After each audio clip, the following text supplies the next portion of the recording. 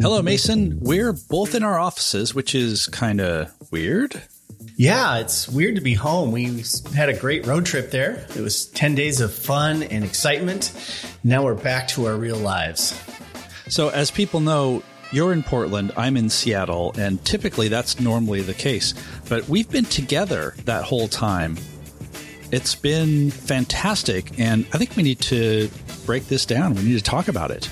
Yeah, we got a lot to talk about. We saw some amazing things, made some great photos, had some pretty good food, and some decent coffee here. We had some pretty good coffee and some pretty terrible, terrible coffee. Such is the way when you're out on the road. That's right. It did get complicated. We had a lot of factors at play. I think it's going to be a fun episode reliving our road trip adventure. Excellent. Let's photocombobulate this.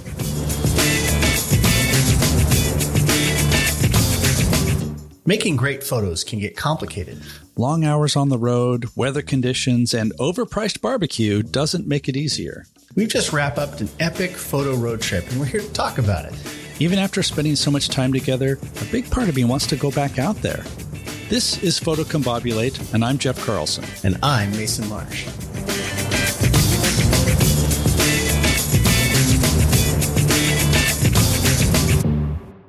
To start with, why don't we break down exactly what we've been doing. We've sort of hinted at it, and we've been hinting at it in previous episodes about what we were going to do.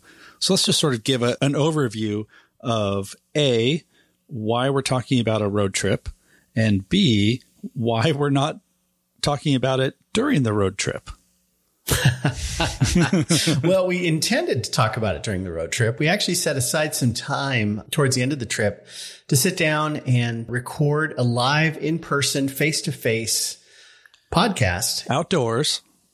Yeah, with both of us together, we found a great spot next to a lake up in the mountains of the Sierra Nevada in California. And the fall color was beautiful. It really was an amazing spot. We sat down, we set up our cameras, had a microphone, even had stuff to drink, and we talked for an hour.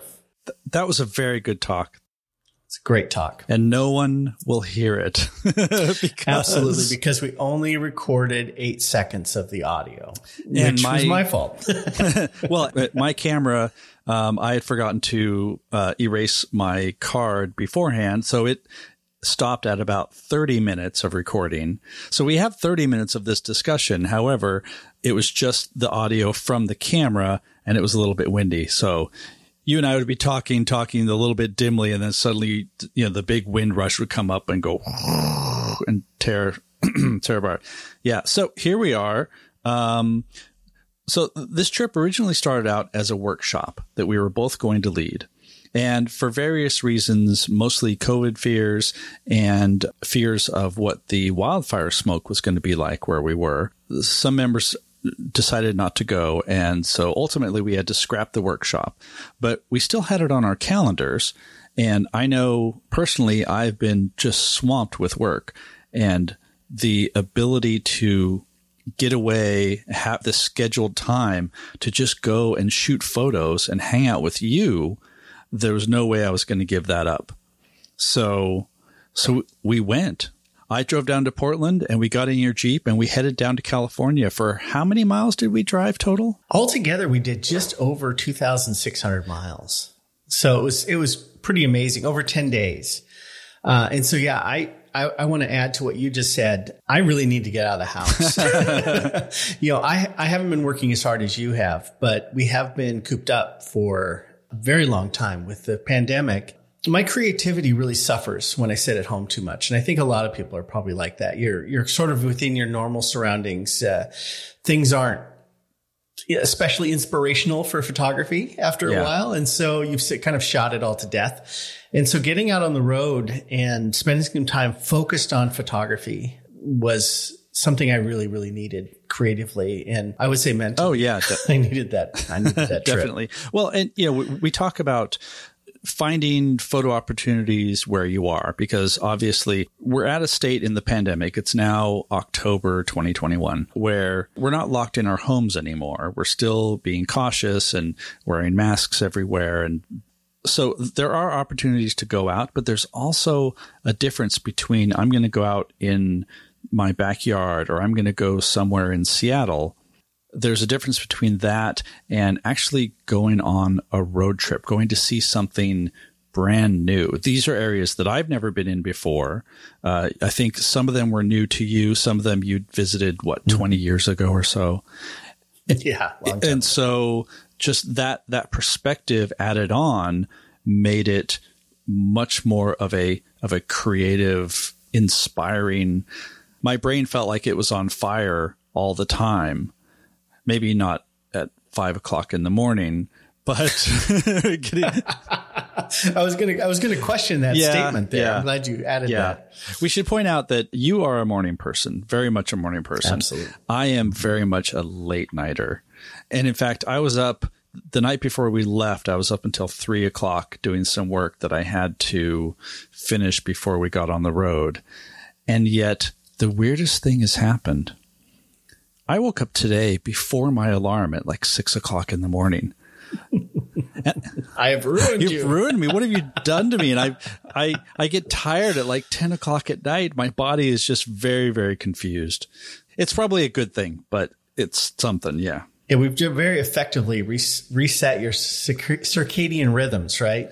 It was a very interesting schedule. Anytime you do a photo road trip, and we talked about this in a previous episode, we talked about trip planning. You have to sort of build a schedule that puts you in the right places at the best time of day for making photographs, which is oftentimes the worst time of day for getting a good night's sleep. And this is so true. And so we both kind of, my sleep's been all out of whack since I got home, and I'm a morning person. We did get up really early a lot of days, but we also stayed up late quite a bit. And late for me anyway, not for you. It was like your afternoons, but for me it was late at night.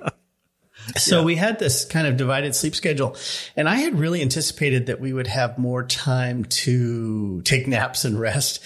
But it turns out our days were pretty darn full the whole trip, and we didn't have much time to sit around and sort of, reflect on life. It was, shoot, move, shoot. I really enjoyed that. I enjoyed the pace of it. But when I got home, I realized, man, I needed to sleep. Like I had a big 3-hour nap one day after we got back. Oh yeah. Because I had a sleep deficit I needed to make up for. Yeah. Even though I actually got more sleep on this trip than I have gotten in the weeks preceding, just because of work and deadlines, because it would get dark and we would be camping. And so 9:30 or so, 10 o'clock, like I'd be asleep in my sleeping bag, and then we'd get up at 5:30 or 6. And that's a good night's sleep. Mm-hmm. But yeah, the day after we got back, I was completely wiped out. I was exhausted and didn't actually realize that was the case, that I had just built up this exhaustion from the trip. Because this is another thing that I found going on trips like this. It sounds like a vacation, and it kind of was, because, you were not doing your daily things. I was not doing my daily things, but we were always either on the go or shooting photos or looking for photo opportunities, driving to find locations. And I think that's why I said, my brain was always sort of alive and electric, because we were always focused on what's going to be the next thing. Where should we go? What does the smoke look like in this area? Do we need to go somewhere else? All these different considerations. So I'm sort of making a lot of big overarching statements here. So why don't we break down what we did in our trip and some of the things we learned? Otherwise, people will just tune out and be like, yes, okay, they're tired. Yeah. We get it. So 2 old guys went camping and they got tired. It's big news, big news. Yeah, we covered a lot of territory, and we covered a lot of the places in the Western United States that I find really, really compelling. Certainly not all of the ones on the list I'd like to get to eventually, but boy, a lot of big hot spots. So we started our trip in Oregon, and we came down from Portland to Crater Lake. And the day we got to Crater Lake was the first day of this fall season where the lake got snow. And it's not unusual for the rim of Crater Lake because it's pretty high altitude there. It's not unusual for it to get snow in October, but we hadn't had any yet. And so we got up there the day it snowed, and everything was just plastered in ice and snow. It was beautiful in a very kind of surreal way to come up to the rim and then suddenly be in the snow. And it was sort of foggy and moody. And our sunset up there was, I thought it was enchanting, but it wasn't necessarily the typical Crater Lake eye-popping sunset. Yeah, I would say the sunset was non-existent, other than technically the sun did set somewhere beyond the mist and the clouds. But it did have that very, very quiet, magical feeling about it because, for a long time, we were the only ones up there. Mm-hmm. Occasionally, some people would stop by, but it felt just very isolated. Yeah. And that was kind of nice. Yeah, and the snow and everything really dampened. There wasn't any wind to speak of, and the snow had kind of dampened the sound. At one point, I remember I yelled over to you, Jeff, do you hear that? And you're like, what? And I said, there's nothing. It's absolutely silent. And it's very unusual to be at the rim of Crater Lake and not have wind. And so I found it to be really, really special. And what a great way to start the trip. And so we shot that evening. It was cold, right? And we came down from the rim and found a hotel room. And then the next morning, we went right back up. We got up really early and we came back up to the rim. It was about an hour's drive to get back up there. So we drove back up to the rim and the skies had cleared off. The snow was still there, but we were in for a pretty awesome sunrise. It was pretty cool. Yeah. And by the way, we'll have some photos in the show notes for this episode. So make sure you go check those out. It was actually the sunrise that I was hoping for, in terms of lots of color, the sky just erupting at one point. Because the snow at our feet was frozen, I mean, like more than just sort of snow. You had like little bits of sparkly ice crystal bits, and the color that came through the snow was pink and purple. Mm-hmm. And if it wasn't 26 degrees, I probably would have had even more fun. And despite that, I did have a lot of fun. I had 6 layers and the wind was at our backs, fortunately. So that made things fairly tolerable. It was a great morning. I think sort of a dramatic, complete shift to what we've been doing, which is mostly sitting in our houses, just to be out there and get started. Yeah, it was really great. And there were some other people nearby, but like you said about the evening before, it was very quiet there. There was hardly anybody. And in a national park, and Crater Lake doesn't get the visitors that like Grand Canyon and Yosemite gets, but they're still pretty busy in the summertime. And to be up there at this viewpoint and have it to ourselves and be in this peaceful moment, it was very much for me kind of a flow state sort of sunrise. I was able to focus on my work. I wasn't distracted by other photographers getting in the way or anything like that. It was really, really beautiful. Except for me. And I think we had a really great start with that. And then we drove down and we went from 26 degrees to, like 80 degrees. Yeah. We came down into the Siskiyous and down into Medford and Southern Oregon. It was quite warm. And we made our way down into Northern California. And we spent the night at your mom's house on her farm in Northern California, which was just what a nice treat that was. It was great. And I should also point out, so we did a mixture of staying in hotels and camping, mostly to offset the costs. And so that first night we were going to camp. Because of timing, we weren't able to set up our camp and then go to the sunset. And I'm really glad for that because, again, it was 26 degrees when we were out there. And so then to turn around and be at my mom's farm where it maybe got down to 60 or something like that. It was quite pleasant. It was a nice change. It was gorgeous. So yeah, we got to spend some time with your mom. And then I made one of my favorite photos of the trip of the two of you she has a almond grove of these gorgeous almond trees. And I made a portrait of the two of you there and put it in the show notes. It's one of my favorites of the whole trip. It was just this quick portrait of the two of you. What a wonderful stop that was. It was great. So from there, we blasted through the beautiful California town of Stockton, made our way up to Yosemite National Park, which, I had been to Yosemite, Jeff. Oh, gosh, it was like 1998 when I went to Yosemite last. And it was summertime when I went, and it was packed full of people. It was hot and it was crowded, and it was not, I remember it being very beautiful, but I don't remember it being fun.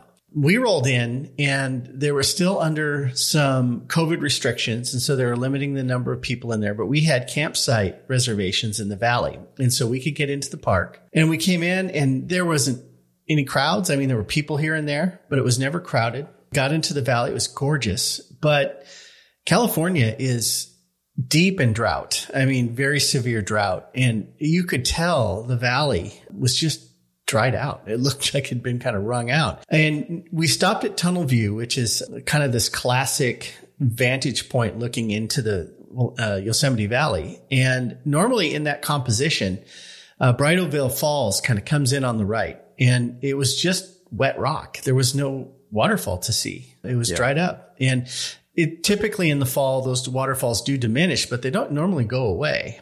And so it was very strange to kind of come into the park and see evidence of recent wildfires and evidence of drought stress on the trees and stuff. It's sort of sobering. Very much so. Also, I want to point out that getting those reservations, those camping reservations in Yosemite, I think you had to get those in what, February? 5 months in advance. Yeah. So 5 months in advance. So, not quite February, but yeah. A lot of places we went and were able to just find a camping spot, like no big deal. But something for Yosemite, like you have to do that in advance. And I think even if things had been terrible, we would have still camped there because you had these reservations. Somebody we met up with later asked us if we had been camping there, and we said yes. And she was amazed that we actually got a spot. Yeah. So it's not even a matter of getting it early. Like sometimes you can be early and not even get it. Plan for these kinds of things. Yeah. And Yosemite wasn't in our plans for our workshop. It was part of our plan to stop there on the way down just for you and I to enjoy, because Yosemite is so busy and is so difficult to deal with as far as traveling. I didn't include it in our workshop plans, but yeah, getting a campsite. It was the second time I had tried to get a campsite in Yosemite Valley in the last few years, and the first time I'd ever been successful. Those sites go in like 30 seconds. So if you don't get lucky right away when they open up, you just don't get them. And so we camped in the valley, which is really cool because we were just looking up at these cliffs, which is, if you haven't been in Yosemite Valley, it's really hard to describe the scale of this place. You're looking up at a cliff that's 3,000 feet high, and it just boggles the mind. It just boggles the mind. It's crazy. Yeah. But we camped out that first night, and the next morning we got up super early because I wanted to make the drive up to Glacier Point, which is this classic viewpoint in the park. And if you ever go to Yosemite and you don't go to Glacier Point, you're making a huge mistake because it is epic. Epic is almost undersaying it. So we drove up there to catch the sunrise, and we actually got up there quick enough to get some star photos. The stars were still out. It was very dark. Well, and it was gorgeous. We got up there quick enough because that was our earliest morning. We woke up at 4:00 in the morning, knowing that it would take probably 45 minutes to an hour just to get from our campsite. You could look up and see where the point is, but it still took an hour to make our way up there in the dark. Yeah, it's pretty crazy. And then once we were up there, we could see down to our campsite. We could actually see our tents from this spot, which was strange to drive so far to be so close, but much, much higher. So we got up there. We had this incredible view of Half Dome and the valley and the stars, and there's a little sliver of a crescent moon. It was really, really special. And I really enjoyed the pre-dawn photography there. And we had the place to ourselves to begin with. You know, there was just no one there. And then a few people showed up, but it never got crowded. It was never elbow to elbow. That's something that struck me for this entire trip. And I know this isn't possible for everybody to do because of work schedules and such, but if you're able to go somewhere, do a trip like this off season, it makes a huge difference because except for, I would say maybe like that next day in Yosemite, we really didn't run into crowds anywhere. You never were fighting for space with other photographers. You weren't, just sort of shoulder to shoulder with people. And especially now with COVID fears and I would say COVID anxieties, we're outside, so that mitigates a lot. But there just wasn't that scrum that you sometimes get when you're at a place like this or on vacation that can really distract you from making good photos. And so we were able to just, focus on making photos and checking out the landscape and not have a whole bunch of distractions that I think if we had done this in July would be a completely different situation. Absolutely. And typically, I think in places like Yosemite, which get very high volumes, record numbers of people now, the pandemic has created a busier environment for these parks because people aren't traveling overseas. People aren't doing cruises and things like that. So they're doing more trips at home and they're doing more stuff in the national parks. And so all of the parks have been seeing record numbers this last summer. And by going just a few weeks after school got back in, we were able to sort of avoid a lot of that. And I really want to emphasize that we got lucky with the campsite, but it was also a matter of just really careful planning and knowing that, if you want to go to a place like Glacier Point, you go super early and you do sacrifice some sleep so you can get a parking spot. And we had no problem finding parking, but there are times where people go up there to shoot the sunrise and they get up there before the sunrise in the summertime and there's nowhere to park and they have to drive back down. Can you imagine, making that long drive and then being skunked? Right. Well, and also, even though there are quite a few areas where you can take pictures up there, some of those sort of prime spots are really sort of packed in. I mean, where I was standing, you could probably fit 2 or 3 other people for some of my shots. And so getting there early, we had the pick of a lot of different, compositions. We could look in a few different directions. I've been in places where you get there, you set your spot, and you basically don't move. Because if you do, somebody's going to take it or some other shot, areas are taken and you're like, okay, I got my 3 shots from that one angle and that's all I can do. And we were able to just bound all over the place trying to look for different compositions. Yeah. And I think this is a good time to bring up too, that we set aside tons of time at each location. It's really part of our plan to milk these spots. It's a lot of effort to get there, getting up early and all that. You don't want to run in and get a shot and run out. But we saw that the morning that we were at Crater Lake, and we saw it again in Yosemite, people peak bagging, what I call it peak bagging, where you, it comes from mountaineering, people that run up to the summit of a mountain, say, I got to the summit and then run back down. We approached it as, a slow process, kind of going back to this flow state thing. You want to sit there and concentrate and think about creativity and all of the great things that you can do with your camera. And we had people that was flying in, popping off a few shots and clink, clink, clink, the tripod gets collapsed and they run back up the trail. And, I'm always amazed because as the sunrise happened up at Glacier Point, it was different every second.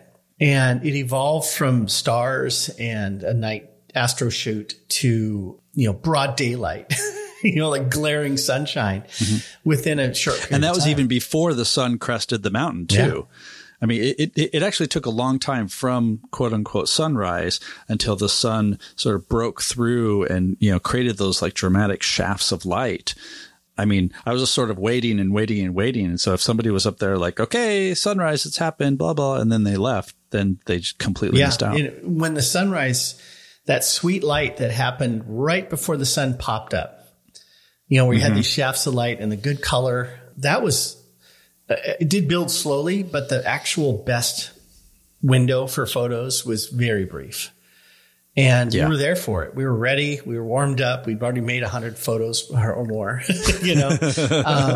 It was great. So after that, we went and made coffee at another viewpoint, which is also very spectacular, and had some breakfast. And then we moved our way down to the valley. And our way down, we encountered wildfire smoke. And this became big factor for us for several days. And this was the first we had kind of encountered the heavy smoke from the wildfires that were burning down in Sequoia National Park and Kings Canyon, just to the south of Yosemite. And so as we came down from Glacier Point, we came into this smoke and it was like, ugh. And we got down to the valley and the smoke had kind of holding off from coming into the valley. But later in the day, it came in quite heavily. And after spending the day in the valley, we went to El Capitan in the meadow. below El Cap to make photos of the amazing scene. And the smoke actually made for a really interesting sunset. Yeah, it definitely added color. The advantage is you get this sort of orangish, sometimes purplish coloring that the smoke is providing. On the other hand, any chance of doing like a wide vista is just gone because half the things that you could see in the morning were completely obscured in the afternoon. Yeah. Also, you're breathing smoke a lot. So that wasn't much fun. But still, we were able to go out and find something and get some really good shots. The power of being flexible, because I don't think we had anything specifically planned for that night for the sunset, or if it was, we realized that wasn't going to happen. So let's just drive a bit and see what we can find. Yeah. One of the great things about Yosemite is there's always something. And one of the shots that I had hoped for there, which didn't happen, was sort of the classic valley reflections, right? So you have these towering cliffs and oftentimes waterfalls.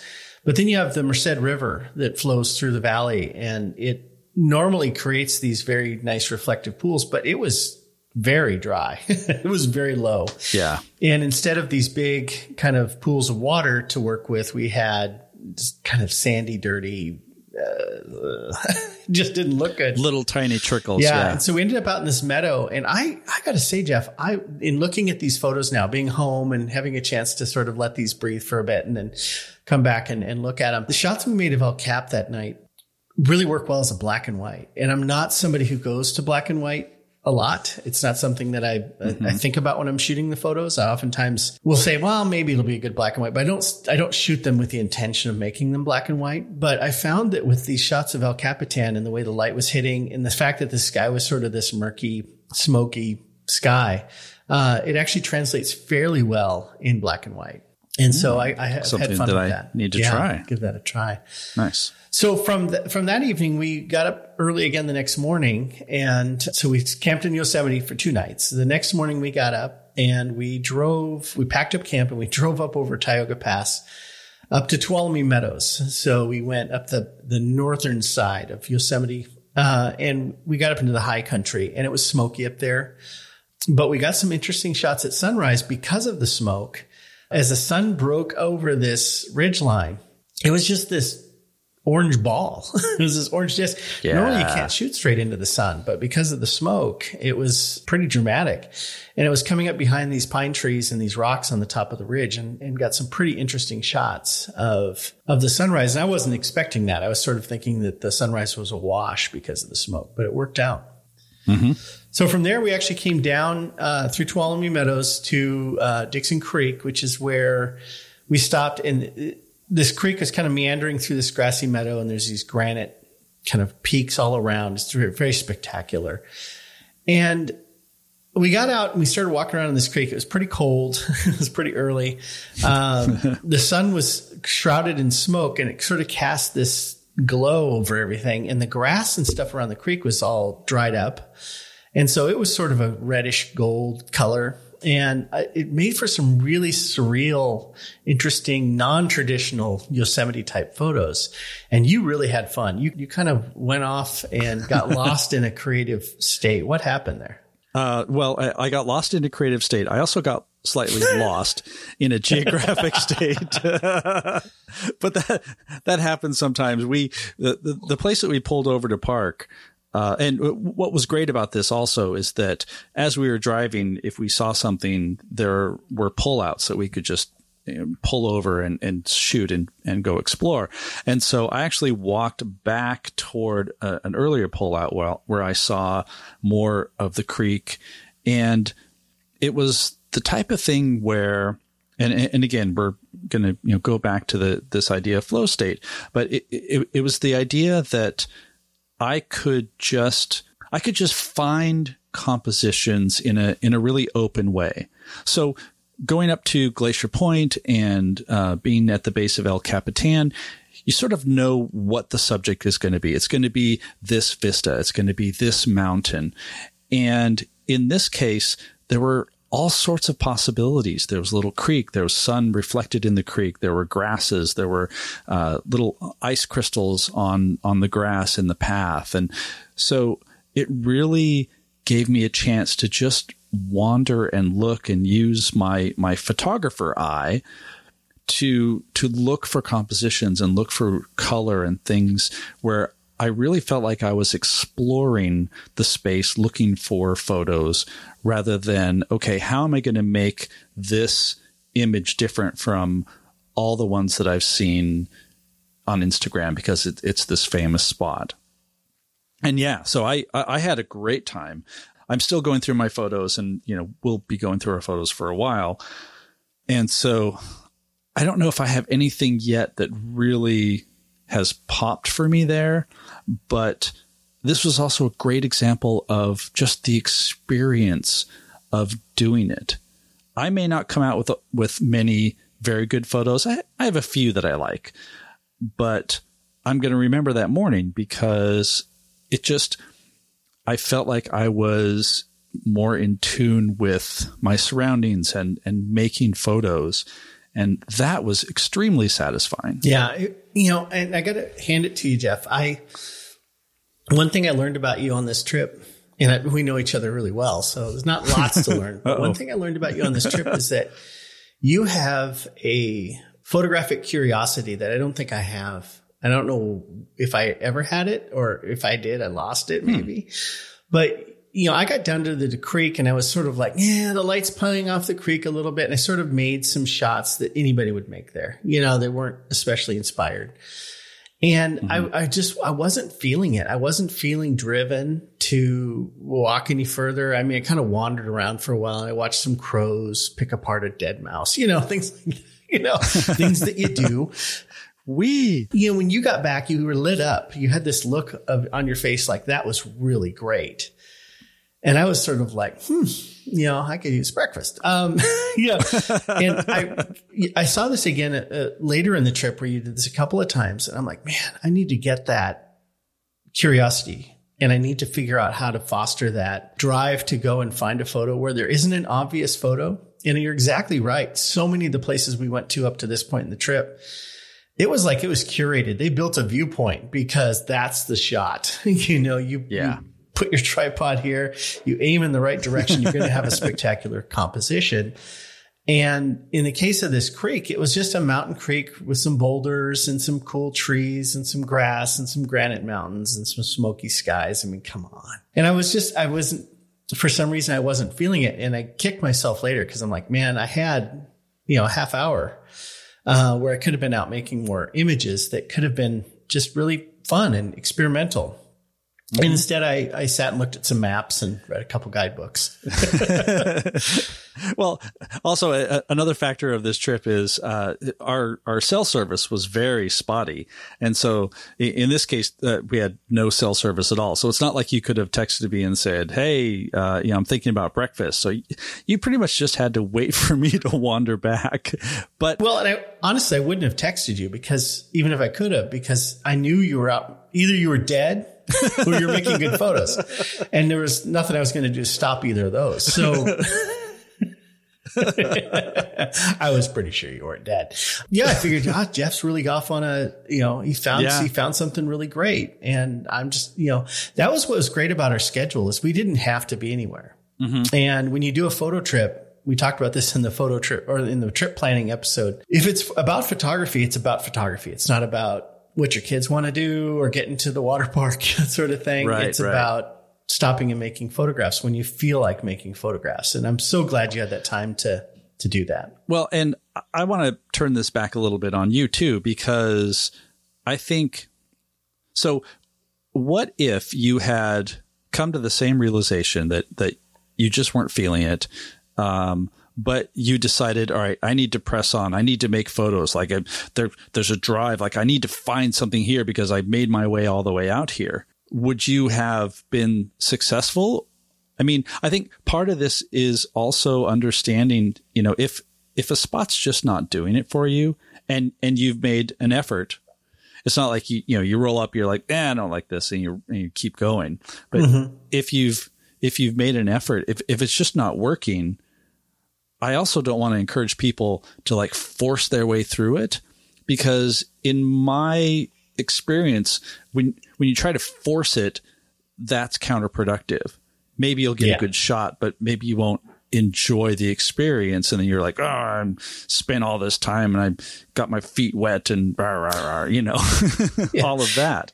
Yeah. It's, we're not shooting for clients on this type of trip. We're making photographs that we might use for other things that are work related eventually. Absolutely. But when we're out making these photos, along this canyon, there was not a expectation that we'd be making photos there. It's just hey, look, cool, pull over and stop. Yeah. So I call this an opportunity, not an obligation. And so, I think if I had, honestly, and we'll talk about this some more in this episode, if I had just taken my phone and just left all my gear in the car. Yeah. And just taken my phone and walked around, I probably would have shot a bunch of stuff. And I did. I shot some of the crows, and I did a little bit of iPhone photography. I think I did a couple panoramas there and stuff. I was playing around. Mm-hmm. But, finding that creativity and finding that outlet to go and just let the scene inspire you is a skill that you have to develop. It's a muscle you have to develop.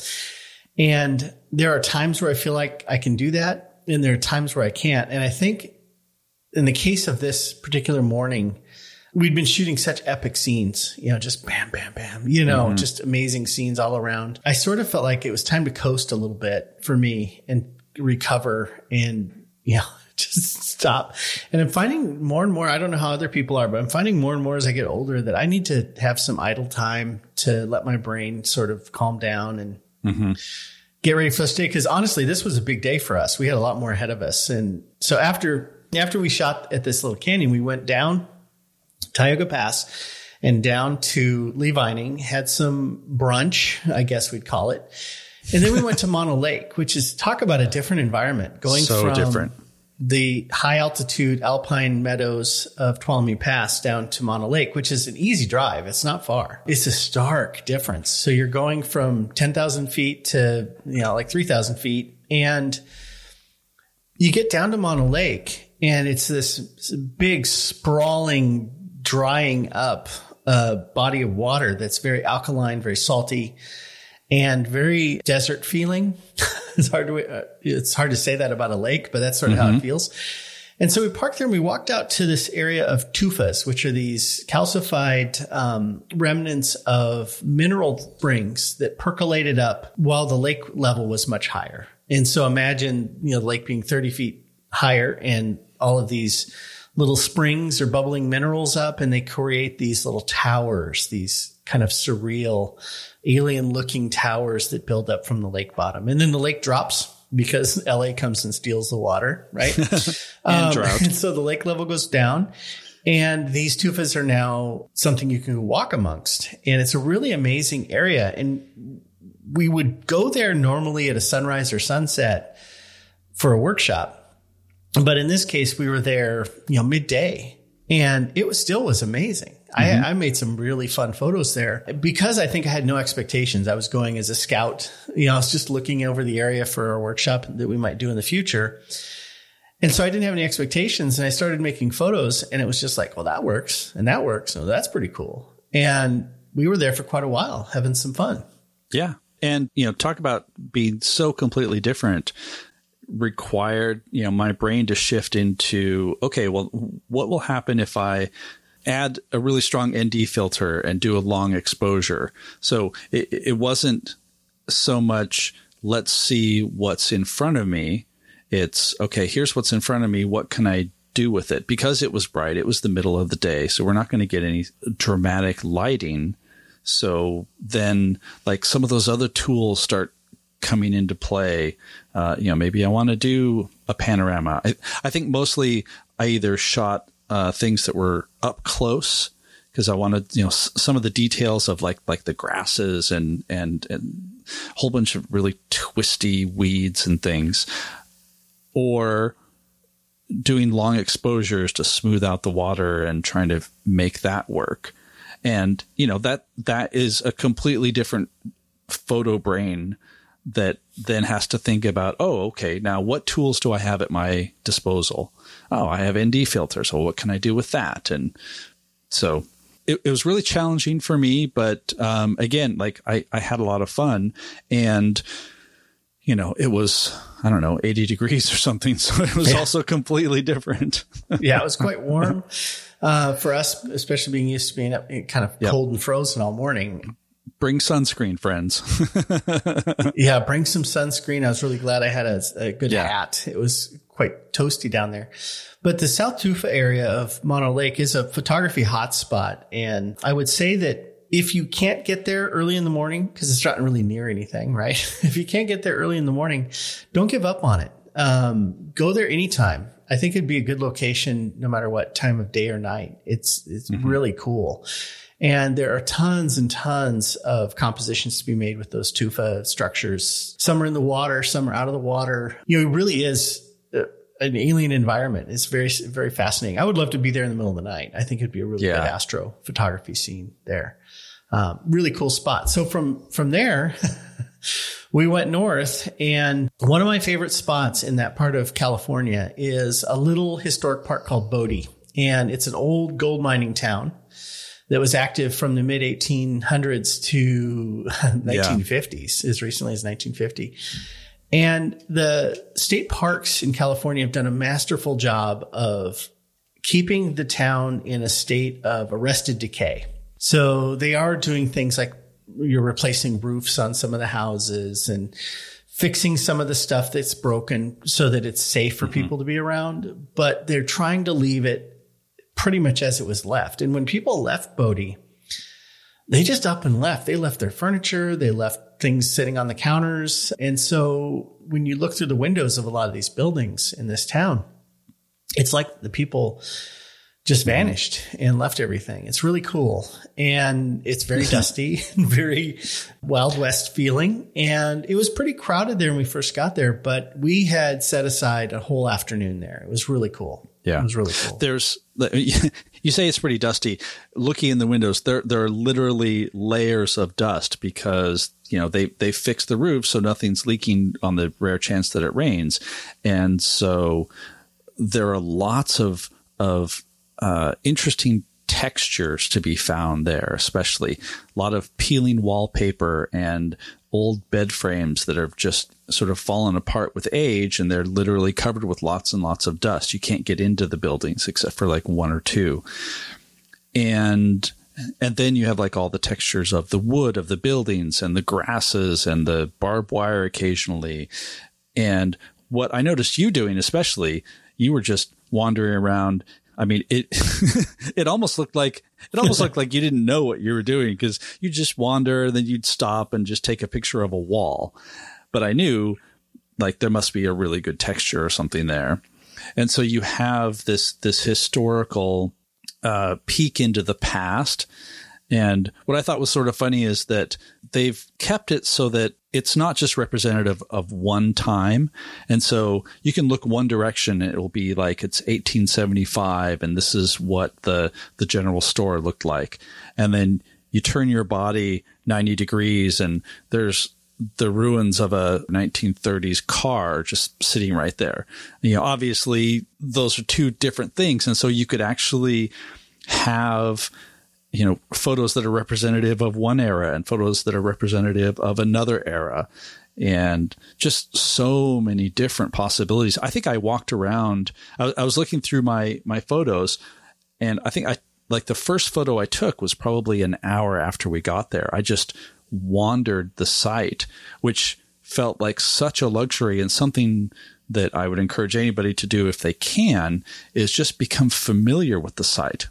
And part of that was because the place closes at 6 and sunset was like right around 6 or 6:15 or 6:30, something like that. And so I found it really beneficial to walk around and just figure out, okay, the sun's going to be over here. So which building's going to get the sun at the time, so that when 5:15, 5:30 happened, I wasn't running around like, oh, where's the composition? I had some ideas in my head, to the point where I was actually wandering around hoping that the light would come through some windows. And I was probably one of the last people in the site, and a park ranger was like, buddy, you need to head to the parking lot now. I was like, oh, but I was hoping for this. He's like, yeah, it's time. Goodbye.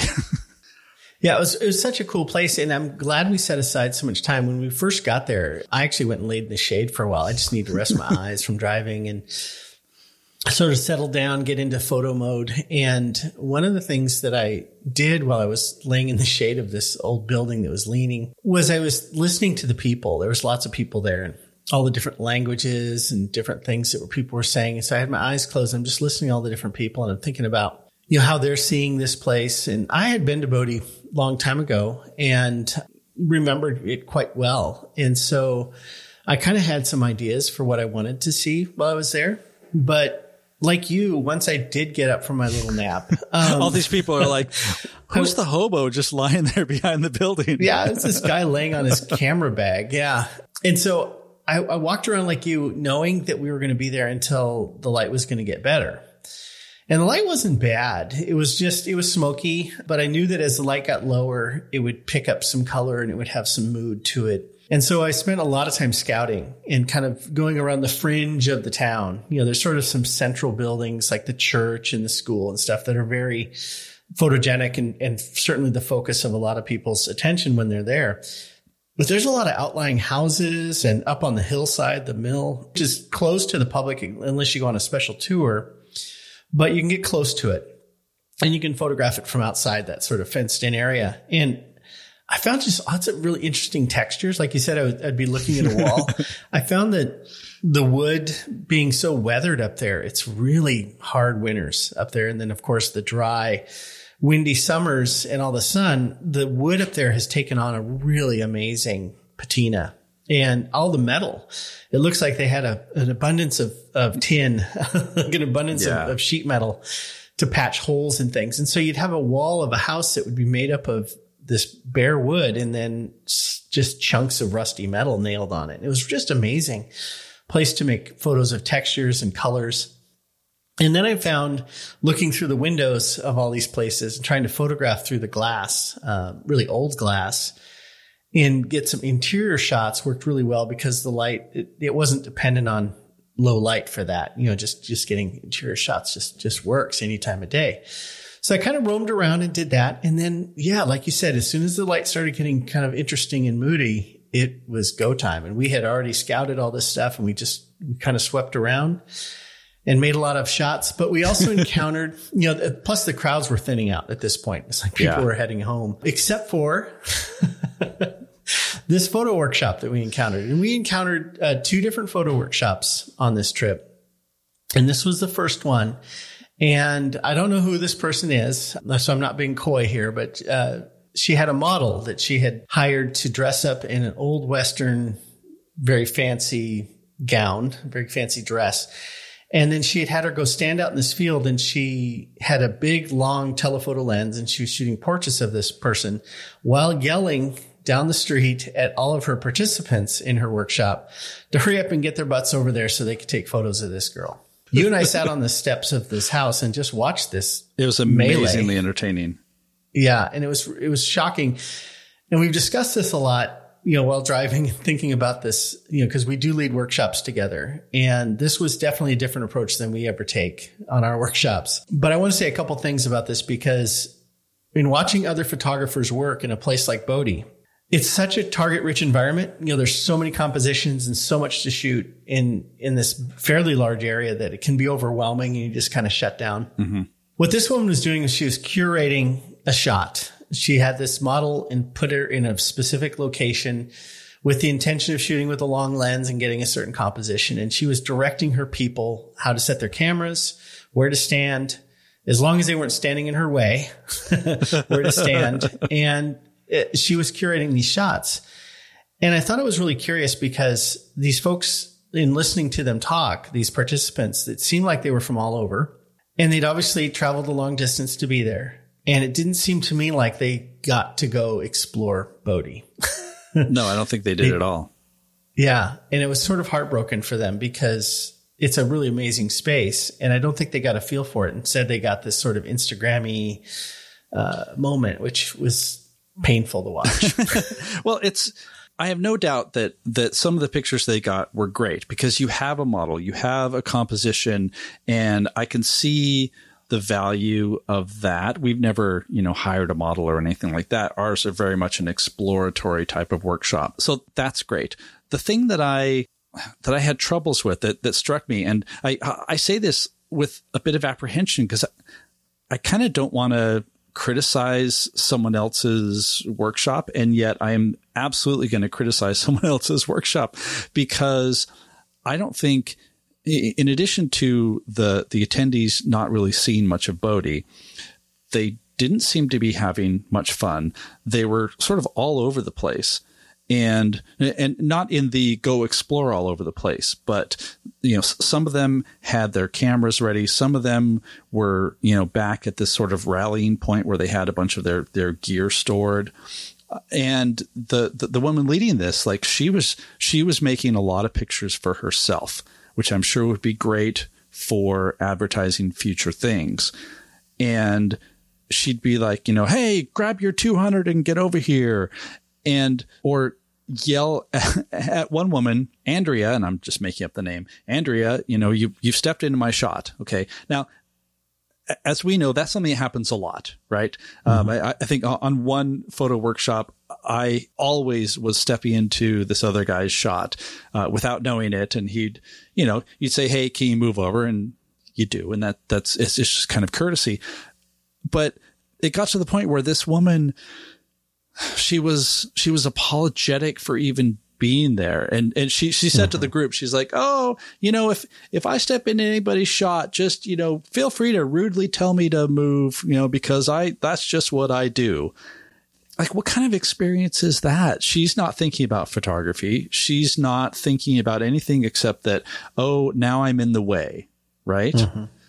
And I don't know how much money she paid for that, but that is not worth whatever money she paid to come away with that experience. And so, yeah, that's part of it. But the other part that drove us crazy was, I'm going to let you take over this part because as soon as the light got good, they went inside and this workshop leader gave them a lecture, and they had booked to stay at the park past closing, which is something you can do if you have a group. You can pay to keep a ranger around, and they'll leave the park open for you while they kick everybody else out. And that's great. That's awesome. I would definitely think about doing that if we took a group there. Mm-hmm. But the sun went down behind the mountain while we were there. Before 6 o'clock, that sun was down below. By the time 6 o'clock happened, the sun was gone. Yeah. It wasn't dark, but the direct light was gone. And that window of opportunity for the really dramatic, warm, direct light that was coming from the smoke enshrouded sun, she had shepherded him into this building and was probably giving him a lecture about how great she was. And I was just shocked. I was like, man, you were pissed. You obviously don't get it. And so I don't want to dwell on that either, because that could be a topic for another time. But I do want to say that if you take a photo workshop and the leader is spending a lot of time sort of like a silverback gorilla demonstrating their dominance over everybody, that's not a good photo workshop. That's not a good learning environment. So that's probably all I need to say about that. So from Bodhi, the next day, it's probably all anybody needs to say. That's it. And now moving on. So from Bodhi, we came down the next day to the Bishop area, which is sort of the hub of where we wanted to be doing our workshop. And we made our way down to Lone Pine, which is a lovely little town down in the South Owens Valley. And then we went up to Whitney Portal, which is Mount Whitney is the highest point in the lower 48 states at 14,000 some feet. And we were up at 9,000 feet, found a great campsite on this creek near Whitney Portal. And it was stunning. It was a stunning location to camp and just to be. Mm-hmm. From there, we kind of hung out and went out and shot the sunset at this overlook looking down the valley towards Lone Pine. And it was smoky and it was sort of an interesting composition. But then something happened that happened for us twice. on this trip, the smoke just kind of went away. Yeah. And the stars came out, and we ended up making some pretty amazing shots of Lone Pine Peak and Mount Whitney with these stars. We're just on the side of the road. It was just a gorgeous spot. I really enjoyed that. Yeah. And in fact, this wasn't a place where you'd even say, oh, like this is an amazing composition. We literally just thought we would drive down, see what the sun was doing. It looked interesting. We pulled off and just decided to see what we could do. And when you look back, especially once it started getting dark, like the stars came out, the Milky Way was like right there. And you could also see, I don't know how well it's translated in my shots, but you could see hikers climbing Mount Whitney or climbing like a peak that's in front of it. I think you go up and then make your way around. But basically, because what they do is they climb all night so they can be at the top by sunrise. And so you had these little specks of headlamp light moving up the rock face. And so you had these stars above, you had little lights down below. And it was a really great experience, except for the fact that I dropped my brand new iPhone 13 Pro on the ground and cracked the screen. It was a week old.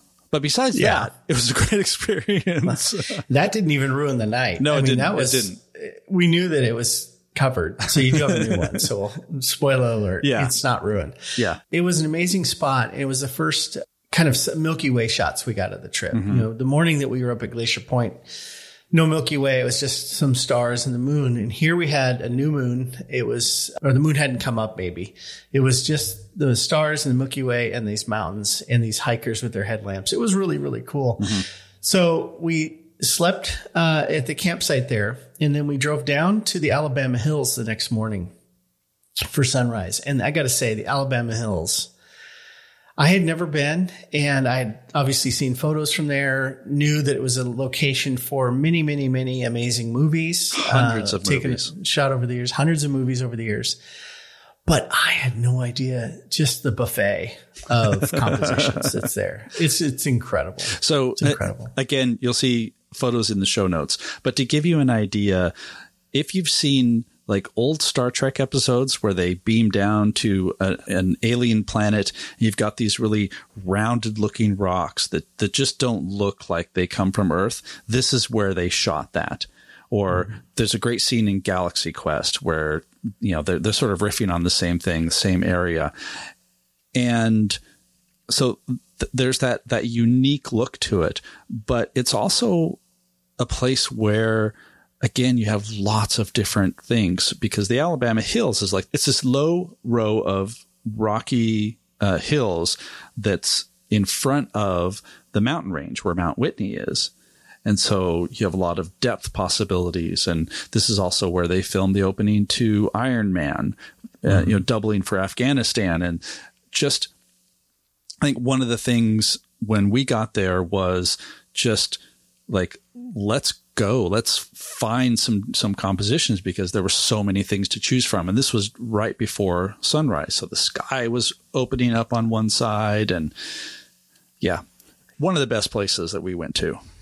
Yeah, it was great. And the sunrise was nice, but it wasn't like knock your eye out gorgeous sunrise. It was smoky and it had some good color, but you don't really even need that at the Alabama Hills. You could go shoot there on a cloudy day and make great compositions, because the rocks, and, you know, if the mountains are visible, if the Sierra Nevadas aren't obscured by smoke or clouds, they're like a wall. I mean, they're just this dramatic wall of very sharp, severe peaks. And like you said, the Alabama Hills are all rounded and soft and pillowy. And this granite is got this amazing texture that catches the light just so, and it's just got lots and lots of character. And so you went up on top of a kind of a mound of granite, and we're taking some shots of the sunrise. And I went down and sort of faced the other way and made some panoramas of the Sierra with these boulders in the front. No matter which way you looked, it was a winner that morning. One of the things to mention is another reason this area is famous is because it has these natural arches. And one of the reasons that I went off to find higher ground and you went down to look lower is because there's a famous arch. Which one was that? It's Mobius Arch. Mobius Arch. And, when you look through it, you can see Mount Whitney in the background. It's this great composition. And when we got there was already a workshop group. And you see these pictures and it looks massive. It's actually much smaller in person.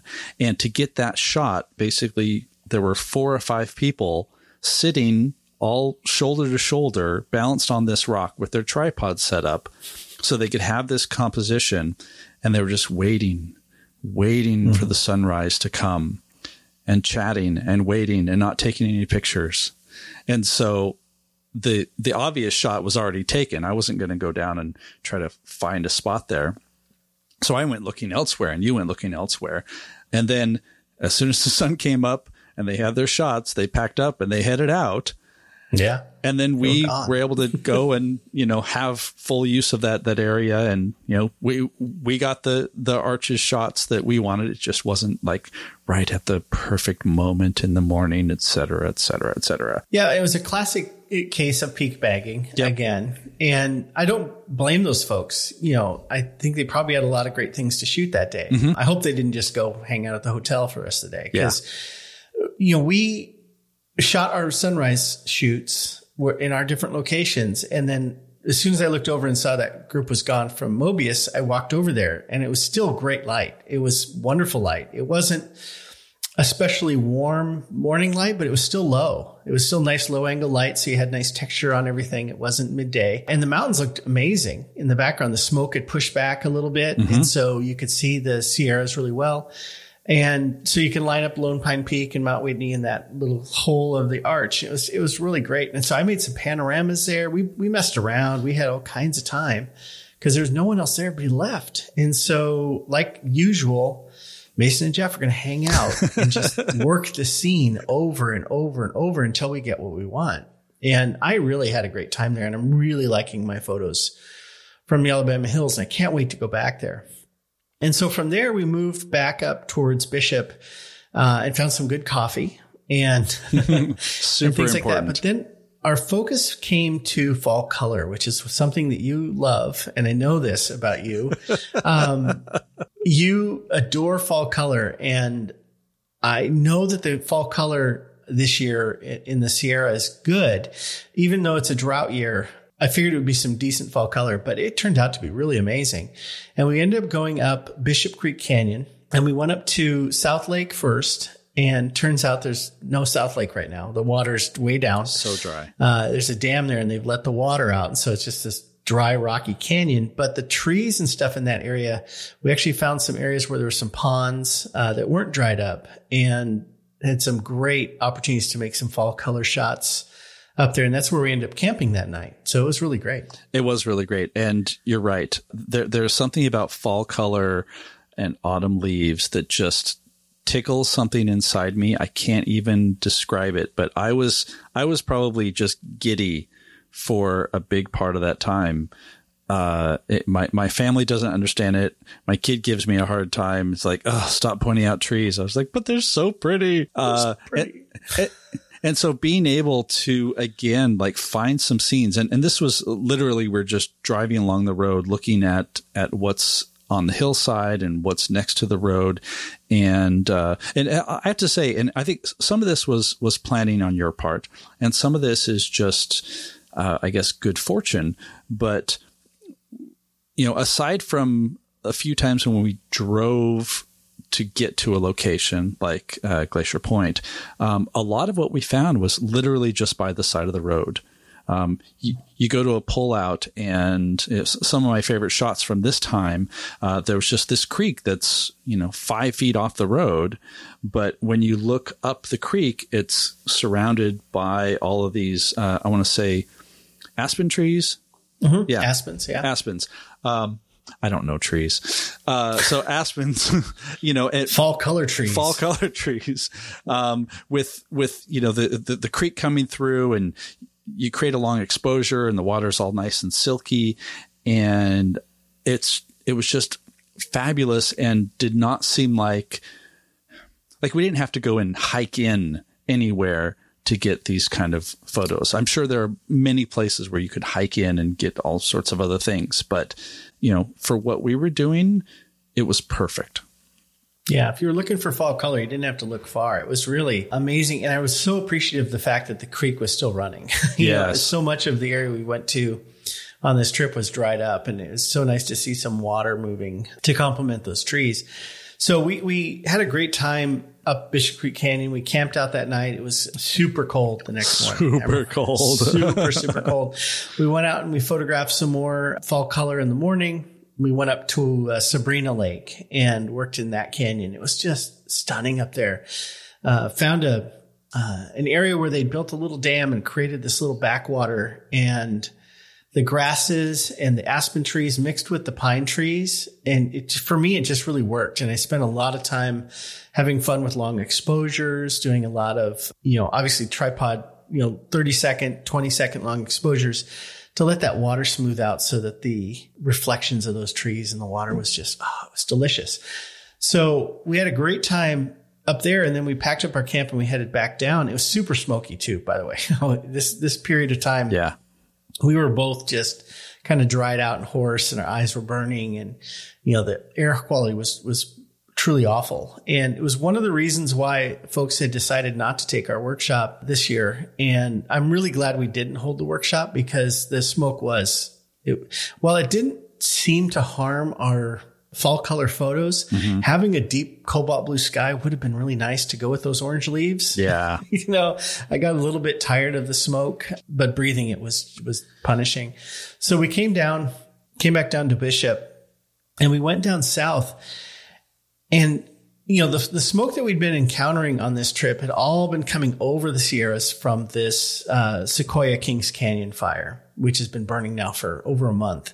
So we didn't see the fire, right? But as we came down to Big Pine, which is south of Bishop, there was a fire that had started, and some fire trucks went by us. Some Forest Service fire trucks went by us on the highway. And so we kept driving down south, and we got a bonus. We got to watch some helicopters and some planes work a wildfire that had just started down south of Big Pine.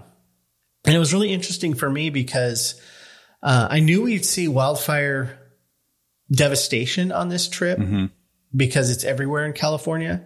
But what I didn't expect to see was an active fire being fought. Because the area down there doesn't have lots of trees. On the eastern side of the Sierra Nevadas, it's not forest. It's mostly, bare country. But along the creeks and stuff, there's a lot of trees. And so what had happened was south of this reservoir, where there was a fire along a creek bed, and there were these trees, and they were just going up like torches. And these helicopters were coming in and dropping buckets of water on the fire. And so we pulled over on the side of the highway, and we photographed them for a good half hour, 45 minutes. It was amazing to watch. Yeah. I have a whole bunch of photos that I'm probably going to end up deleting, just because we were standing out there with, our 100 to 400 millimeter lenses. I think we both had extenders on them, trying to get good shots of these helicopters going. And one of them was this giant yellow Chinook helicopter that had this, massive bucket underneath it on a really long tether. And some of it was just trying to, come up with a good composition, et cetera. But a lot of it was just like fun to see these people at work, like how they, hit a fire like this. And by the time we left, the fire, I would say, was like, 70, 80% put out. Yeah. And so it was just, as you're driving through there, you see a lot of signs that say, "Thank you, firefighters," because it's been so impacted. And in fact, the New York Times ran a big story before we recorded this that was all about, the firefighting in this area that we were in. I don't know. I got more of an appreciation because it was so close of what it takes to deal with this. And we just saw like a little tiny part of it. Yeah, this was a very small fire. This was not a campaign, right? This is not like the big fires that we read about. In fact, I haven't found any information about this fire. Yeah. They put it out so quickly, but it showed the infrastructure that's in place to tackle these fires before they become big.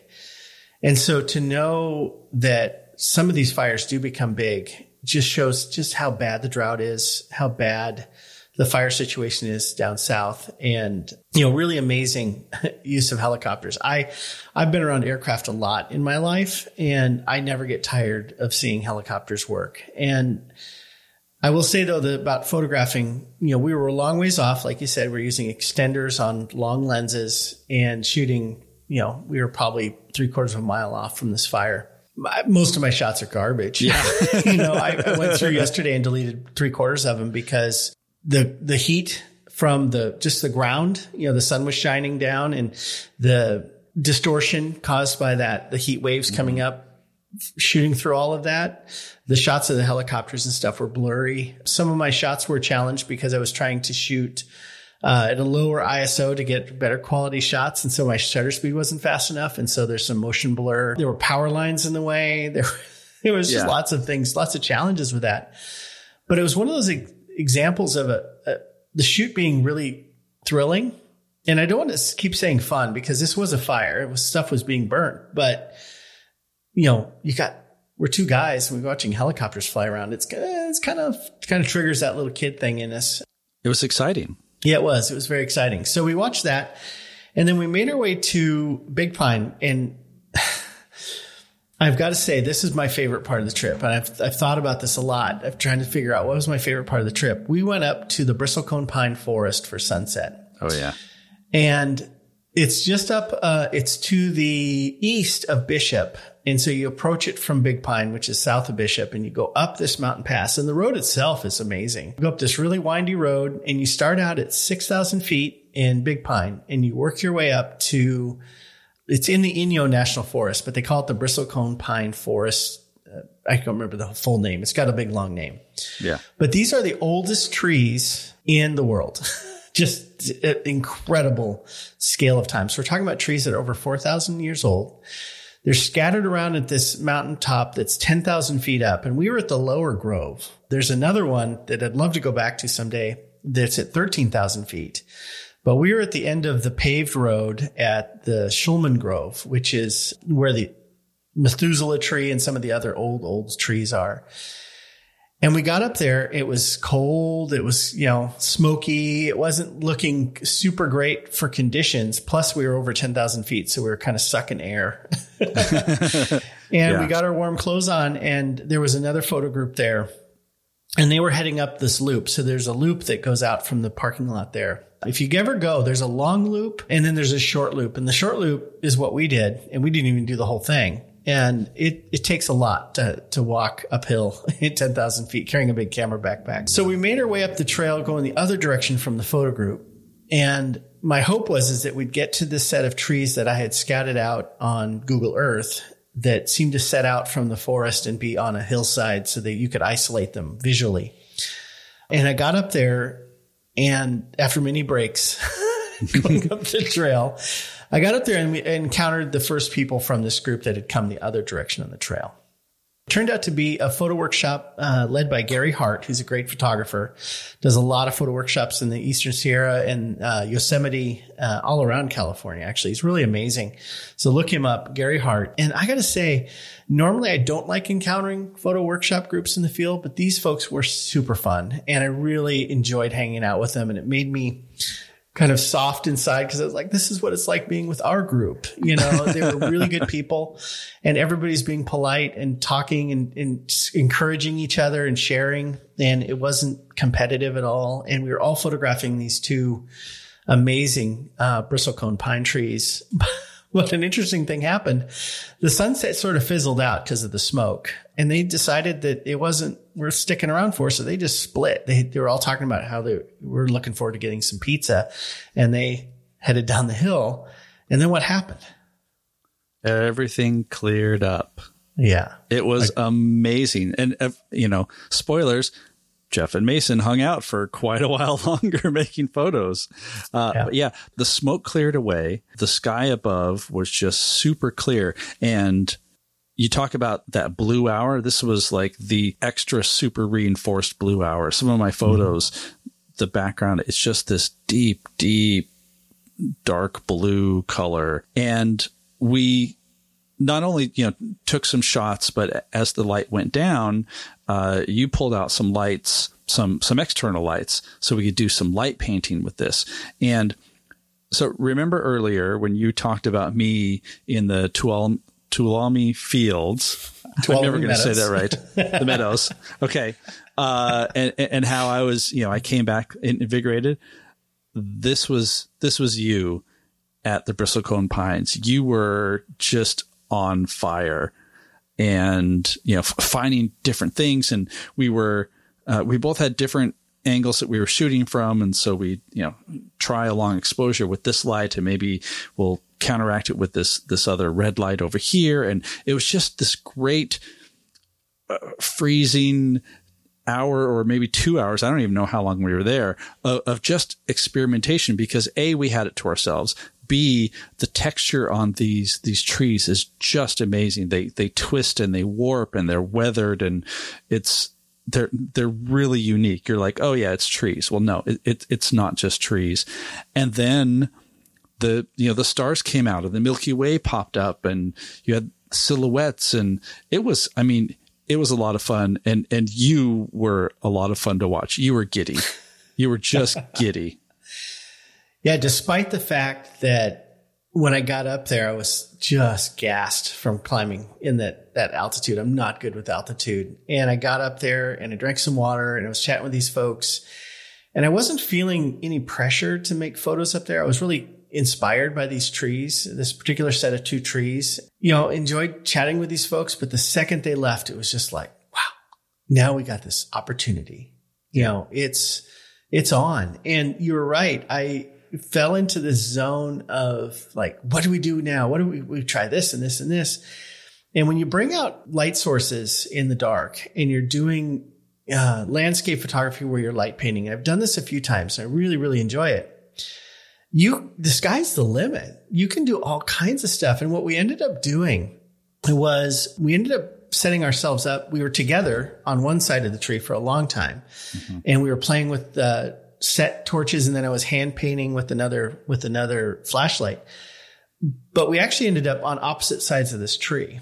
And the light that we were using was helping each other from different directions. It was kind of interesting. I really enjoyed some of my shots that came from the mistakes. We set up a light and we kind of pointed in the wrong direction and I'd hand paint and it would turn out maybe overexposed or underexposed or poorly aimed or whatever. Yeah. And I looking back at my photos, I'm like, God, that's really cool. That wasn't what I was intending at all, but I really like it. And that sort of experimentation for me is where the joy is. It was almost like taking portraits of people. This tree was not posing for us, but it should have been. It could have been. It kind of was. Yeah. It had its little arms up and it was looking cool. I got to say, I had a blast. I could have stayed up there all night probably. The cool thing is we found after a while, we started with lots of light. And as the sky got darker and darker and darker and darker, there's no moon, just the stars. We kept turning the lights down and I have this little light panel that I just adore, the little aperture light panel. And I had it down to 1% power. It's as low as it could go, right? And it was lighting it up perfectly. And that was the only external light source I was using. And, we were jacking our ISOs up. We were playing around with, prime lenses, getting these shots. I'm just stunned at how my stuff came out. I just love it. I love it. Some of my favorite photos ever. Yeah. Well, and also I want to point out the value of just taking a whole bunch of shots and experimenting, because I think we could have easily made, a dozen, 20, 24 shots and be like, yep, we got it. But then you wouldn't have had that experience of coming back and realizing, oh, actually this shot is really good. And maybe, in processing, if I just, darken this lower area that got a little bit too much light, then it pops even more. And so there's just so much to work with. Don't be afraid to overshoot something. I think you can always delete the stuff later. Yeah. Yeah. You can always delete the stuff later if you don't like it. You can't go back and get the shots you didn't make. So I really had a ball there. We came down from that mountain and I think I jabbered all the way back to Big Pine. I was just like, so much fun. Got up the next morning and we went up north to Mammoth. And we went up the Rock Creek Canyon. So this was our second shot at getting some fall color. We went up to Rock Creek Canyon and it was amazing up there. I found that I liked it better. And I don't know if the smoke was any better, if their conditions were any better than the day we tried Bishop Creek Canyon. But up Rock Creek, I really enjoyed. I thought the trees were better. I thought the color looked good. And that's where we tried to record our podcast episode. And so it was brilliant. Yeah, it was a brilliant episode. But we found some really beautiful stuff. We even flew some drones up there. I got some aerial photos. It was really a fun day. When we came back down, the sky had started to change. And so instead of just being this layer of haze and smoke, we were getting some clouds, some broken clouds, and we're starting to get this sort of storm sky that was happening. And we went to a place called Convict Lake, which is just south of Mammoth Lakes. And we popped in there just to check it out because we knew we were going to come back at some point. And it's just a couple miles off the highway. We popped up there. It was just amazing. It was, for a lake, it wasn't drained. It was up, yeah, it was up pretty high. Amazing. The water level looked normal. There was fall color around the lake, but then the mountains above it were these contorted, folded rock layers. And, the Sierra Nevada are just gorgeous. The Granite Mountains are gorgeous, but this particular mountain really was different in that it showed these different stratifications of rocks. And I'm a geology guy, so I just love that. I thought that whole scene was spectacular, but it was under this weird light. It was sort of hazy and partly cloudy. And so we decided we would be coming back the next morning to shoot it at sunrise. So we took a few shots, kind of scouted out. And then we headed down to Mammoth and checked out another place that would be a wonderful photo location in other conditions. It's the Minaret Vista, which is up above Mammoth Mountain towards the Devil's Postpile National Monument. And we got up there and it was just so hazy. We could just barely make out these mountains that they call the minarets. And the viewpoint up there, I really want to go back because I think it's probably epic, like at sunset. So if we do a workshop up there, it's definitely going to be a sunset location, I think. So we scouted out and then we went down, and this was really the only time I can think of on this trip where we got skunked. We went up the June Lake Loop Highway through this little village of June Lake and around this couple other lakes and out past this reservoir. And we were looking for fall color. We were looking for a sunset. We didn't really get either. There were some amazing clouds. And there was a lot of promise for it. And then the light just disappeared. Yeah, it just went, psst. Yeah. It was crazy. It was crazy. It was one of those nights where it's like, I think this is going to be really great. I think this is going to be great. We just have to find the right composition. And we kept driving. And just, So we worked our way back towards Mammoth and got some food, went to bed. And the next morning we went back to Convict Lake and it was off. It was off the hook. It was really cool. We had a little bit of pink clouds. It was beautiful. It was one of those places where you pull up, you walk 25 feet from the car and you set up and you make great photos. It was just stunning. Yeah. The lake was like glass. It was amazing. Even you can make that work with a long exposure and an ND filter and all that. Did not even need that at first. It was just so nice and smooth. Yeah. And it's an interesting spot because it's a lake that is, I believe it's a glacial lake, but they've partially dammed it.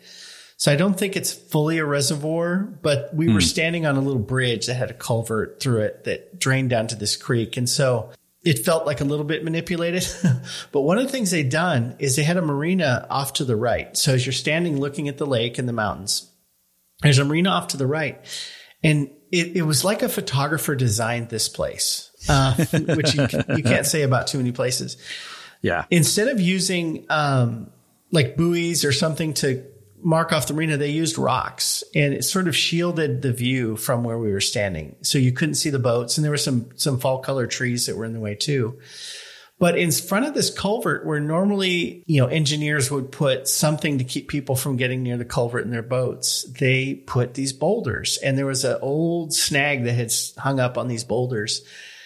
And they created a wonderful foreground element for this lake shot. Otherwise, you just have water in the mountains, and that would have been enough. But having these boulders there really broke it up and created some nice elements. But the mountains themselves were stunning under that eastern sunrise light hitting the mountains. But then we had these little wispy pink clouds for a while. They went away pretty quick, but yeah, it was just a wonderful sunrise. It was really nice. Well, it was also a sunrise that came in waves because we had these little wispy clouds and a little bit of color. And then there was some cloud behind us that just obscured everything and put everything into shadow. And chased off all the other photographers. And chased off all the other photographers, yeah. And so, we're just kind of waiting because you could tell when the sun hits this mountain face, it's going to be amazing. And so we waited probably another 20, 30 minutes and it lit up. I mean, it erupted and, made some of my favorite shots, even though they were, you're going to stand here and this is the shot you're going to get. And this is the shot that everybody else got. Still, I mean, it's so pretty. Yeah. It's so pretty. And that was a great morning. It was really pretty. And there was some good fall color there to be had as well. So any time of year, it would be beautiful up there, but the fall color was a bonus. So from Convict Lake, it was time to start heading towards home. And so we packed up there and we made our way north and drove up through Reno and all of that fun. But we ended up coming through part of the burn from the Dixie Fire, which is the biggest fire in California history. It happened earlier this summer and is still burning, I think, in a couple spots. We drove through a lot of burnt forest, and we actually stopped at one point, and I made some photos through the trees of these charred pine trees. And I was working on these photos yesterday, and really, there's something about burnt trees that I find really kind of, I don't know. It's, I wouldn't say inspiring is the right word. I'm having trouble finding the right word. Captivating might be the right word. Yeah. And these trees still had needles on them, but they were all dried up because these trees have been killed by the fire.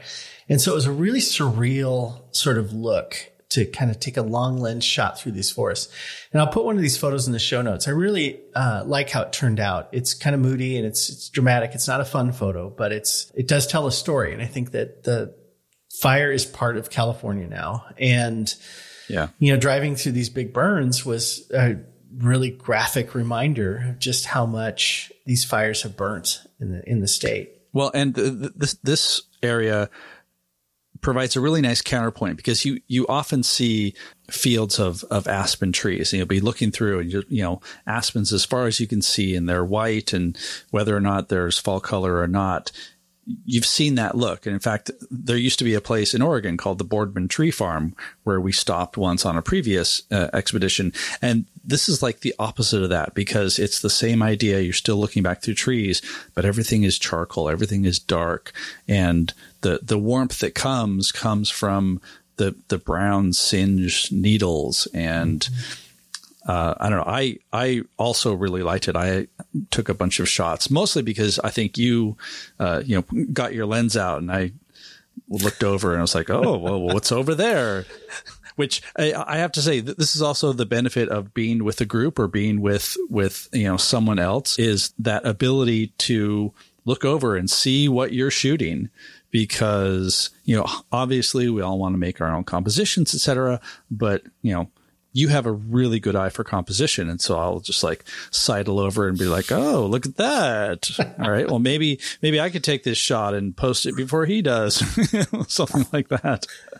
Steal the thunder. Steal the thunder. Yeah. Yeah. It was a really unexpected stop. And I really like the photos that I got from there. But where we headed that evening was really cool. And that's Burney Falls State Park. And it's just to the east of Mount Shasta. And so it's actually halfway between Bishop and Portland, almost exactly halfway on the drive. And so it made a great spot to spend the night. And we pulled in, we found a campsite in this state park, which is largely empty. I mean, everywhere there were signs like, no park here. This is not for day parking. So you could tell that it's a place that gets super, super busy in the summer. But being the off season, we had it to ourselves. We found a great campsite way far from everybody else. We set up and then we walked down to these waterfalls. And I was expecting a big waterfall, but I wasn't I mean, coming from Oregon, I'm sort of like, yeah, it's a waterfall, but it was pretty amazing. So Bernie Falls is like 130 feet high. I think it's the highest waterfall in California outside of Yosemite.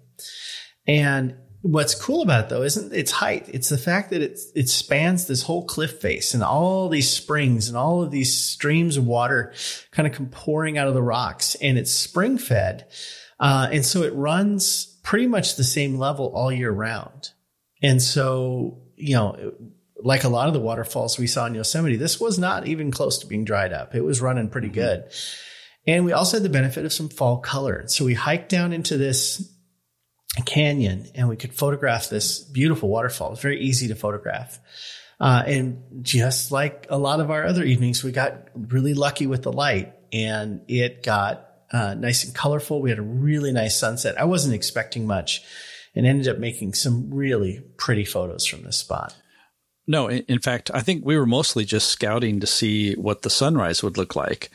And the sunrise ended up not being really that great, but the sunset was kind of stupendous. And I was also struck by just like how big and wide this waterfall is. It wasn't like here's some water coming over a rock. There was just rivulets and different streams. And so if you like that nice soft waterfall look, you'll go crazy here. Yeah. And it was great. Cool mosses and ferns. It was a very green spot because it does flow year round. It doesn't freeze over. It's just like a lush little oasis in the forest there. It was really, really pretty spot. So if you ever get a chance to go to Bernie State Park and it's not overcrowded, it's definitely a spot you're going to want to walk down and make some photos there. It does sit down in a canyon, and normally when you shoot waterfalls, you don't want to shoot them. You don't want sunlight shining on those falls. It'll blow out the water and ruin your photo.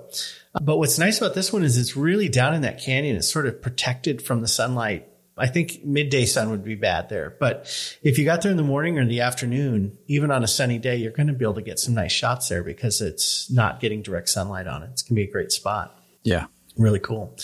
So from there, we headed home. We came back up Interstate 5, back up to Portland, and then you headed off and chased down some more fall color the next day, you animal. Yeah, I wanted to do one more day, and so I left your place and just drove solo up through the middle of Washington up to Leavenworth, which is this very cute little Swiss/Austrian Bavarian, excuse me. I'm sorry. That's okay. Bavarian town, which was actually cram-packed with people celebrating Oktoberfest. But there's basically this 10-mile stretch along the Wenatchee River in this canyon on the west side of town that has a whole bunch of opportunities for fall color. And I have to say, I went there last year and I was probably a week later than I would have preferred, but that was just when I could go. And I got some good color. But this time, I think I was maybe just a little bit early, but I still had plenty of color. And, I have some shots that are, reds and purples and yellows. And yeah, it just, again, me and fall color, it just ticked every single box within me of just that satisfaction. And so that was a really good way to wrap up my trip.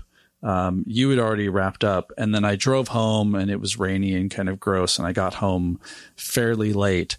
And the next day I did absolutely nothing. I sat on the couch, caught up on TV with my family, and I think I fell asleep at 8:30. It was sort of amazing. A pretty big trip we did. So here are the numbers. We did 10 days. I don't know how many locations. I haven't counted that. But we drove for 60 hours. There were 60 hours of driving. So 2,600 miles over 60 hours. We covered a big chunk of California and some of Oregon. And, I feel like we just scratched the surface, like with a lot of these types of trips. Yeah. The opportunities are going to outstrip your resources. We just didn't have enough time, didn't have enough energy, didn't have enough caffeine to keep, to keep going. I felt like it was a trip that, when I got home, I was definitely tired, and I was definitely, kind of tired of taking photos even. But in looking back over my photos over the last few days, I'm like, man, I want to go back and I want to do that. And I want to do that. And I want to do that. So we left a lot on the table. We left a lot on the table for next time. So we are planning on doing a workshop there eventually. I don't know when. We're going to have to wait and see what happens with COVID. Going to have to wait and see what happens with the environment, with wildfires and the drought. Definitely not inclined to try to do another fall workshop there because of the smoke and because of the fires. Yeah. But I also don't know, if spring is a great time because a lot of stuff is snowed in. Like, I don't know if we get to the Bristlecone Pines even. So I need to do some research. But for the meantime, I've got like 5,000 photos to dig around in. Wow. I ended up with half that many, 2,500. Now we'll say but this. you were also doing like lots of panos and pixel shift images and things that I wasn't doing. So yeah. Yeah, I did a time lapse up on Glacier Point. I think that accounts for a few hundred shots. Oh yeah. So, things do add up. I will say this. I did find myself, our two photographic styles. I really liked watching you work because I love panoramas. I love shooting panoramas. And I have a little panorama gimbal that I use on my tripod. We could probably do not a workshop, but an episode about panos someday. Oh, definitely. I shot a lot of panos. And when you do a panorama, some of these panoramas, Jeff, I counted up one that I tried to stitch together on my computer and I finally just gave up on. It was 25 shots. Oh my gosh. Across. So it's like, as at the Alabama Hills, it's like 180 degrees of panorama. I ended up shooting a lot of panoramas. And one of the challenges with shooting a panorama is, you got to do it fairly quickly because the clouds and stuff are moving, things are moving in the shots, lights changing. So you're like bang, bang, bang, bang, bang, bang, bang. And then you sweep back and you do it again. Bang, bang, bang. So I look through my library and it's like panorama. If I took out the panoramas, I would be way down there. I'd be like 2,000 photos probably from this trip. So I went kind of panorama crazy. It's going to take me a while to chew on those and get those developed and worked on. Yeah. But man, what a trip. It was a real joy. I got to say, as much as I love my photos from this trip, mostly what I take away from it is that I got to hang out with one of my best friends and spend a lot of time chatting and drinking coffee and watching movies on the iPad in the dark, at the campsite. And it was fun. One of the things that surprised me, I figured, okay, we're going to be in the car a lot. So I've got some books, I've got some movies on my iPad and all that.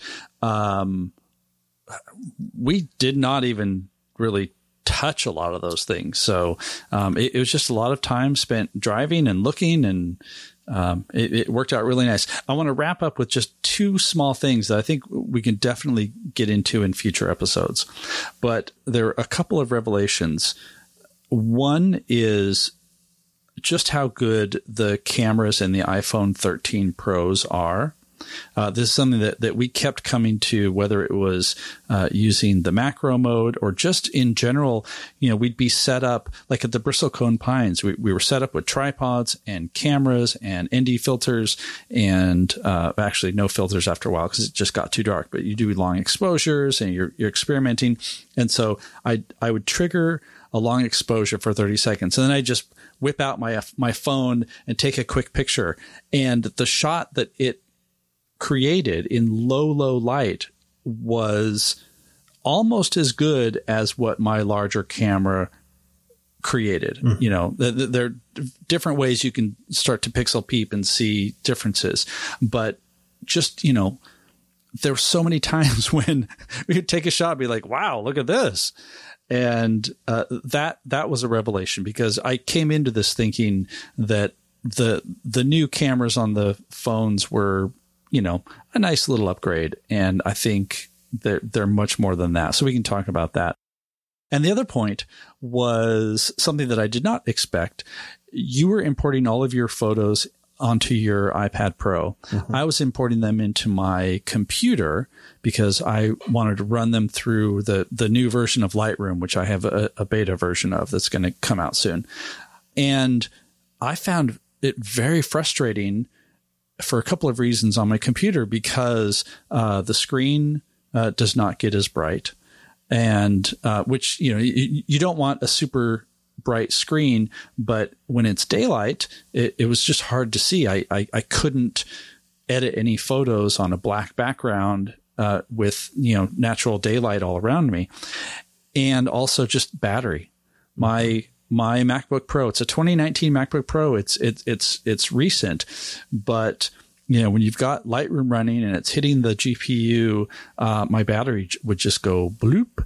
And that's fine if you're sitting in your office, but when you're out at a picnic table and you realize you only have maybe an hour and a half because your fan's spinning up and I just found that incredibly frustrating. Again, probably something we can talk about in a future episode, but from the tech side of things, those were revelations to me.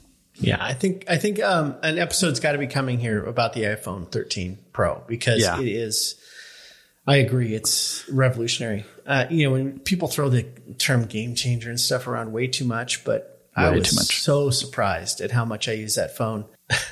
The 5,000 pictures that I took on this trip, a lot of those are iPhone photos. Good 600 probably. My count didn't even include the iPhone photos. I haven't added those yet. So your number's going to go up. Because we shot like crazy on those phones. They're so much fun and they're so great. So definitely stay tuned for an episode on that. Check out the show notes for photos. Check out our social media channels and look for Jeff and I's links to our socials because we've been posting a lot of shots on Instagram and the usual suspects. Also, one theme that emerged from here, you just kept shooting pictures of me. And so I have to say, I now have some epic shots of me as a photographer, thanks to you. So definitely take a look at our socials. One of my favorites, you were like, I hope someone looks at you the way Jeff Carlson looks at fall leaves or something like that. Yes. I would like people to gaze upon me like you gaze upon those trees. For sure. For sure. My wife loves me, but she doesn't love me as much as you love fall color, I think. I think she loves me that much, but who knows? I think she does. The jury's out on that. So thanks so much for bearing with us. This has been a long episode, but it's a long trip. And I think that, these travelogue kind of episodes are fun because maybe you get to go there and try these spots. We just scouted out a bunch of areas for you and gave you some tips.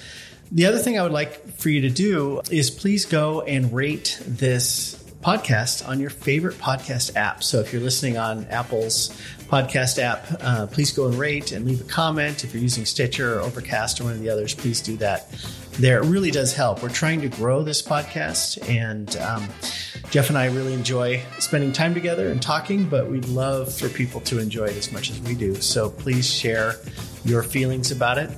We have a comment field on our website, which is at photocombobulate.com. Each episode has its own page. And down below the show notes, you'll find a place where you can make a comment and talk directly to us about the episode. If you have feedback or questions or ideas for future episodes, we'd love to hear from you. Sounds good. All right. Until the next adventure. I got to get some sleep. I need some more coffee.